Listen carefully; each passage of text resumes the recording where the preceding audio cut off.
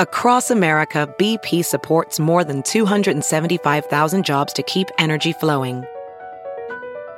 Jobs like building grid-scale solar energy in Ohio and producing gas with fewer operational emissions in Texas.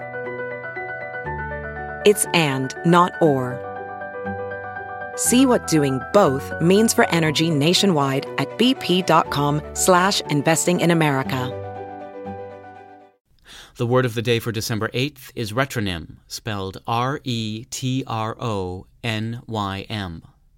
Retronym is a noun that means a term consisting of a noun and a modifier which specifies the original or earlier meaning of the noun, such as rotary phone. The names of such out-of-date technologies as console television set and rotary phone are called retronyms. But the original forms of some things continue to exist side by side with newer technological advances. Retronyms draw attention to the fact that digital has become common or even standard with names like film camera and landline phone. In the case of acoustic guitar, the retronym acknowledges the popularity of the electric version, but that in no way means that the one has completely supplanted the other.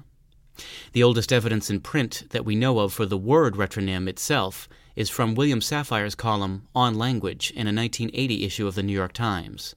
There he discusses how the then president of National Public Radio, Frank Mankiewicz, collects what he calls retronyms.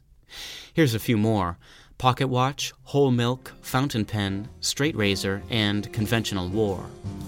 I'm Peter Sokolowski, and this was your Word of the Day for Friday, December 8th. For more information, visit Merriam-Webster online at www.merriam-webster.com.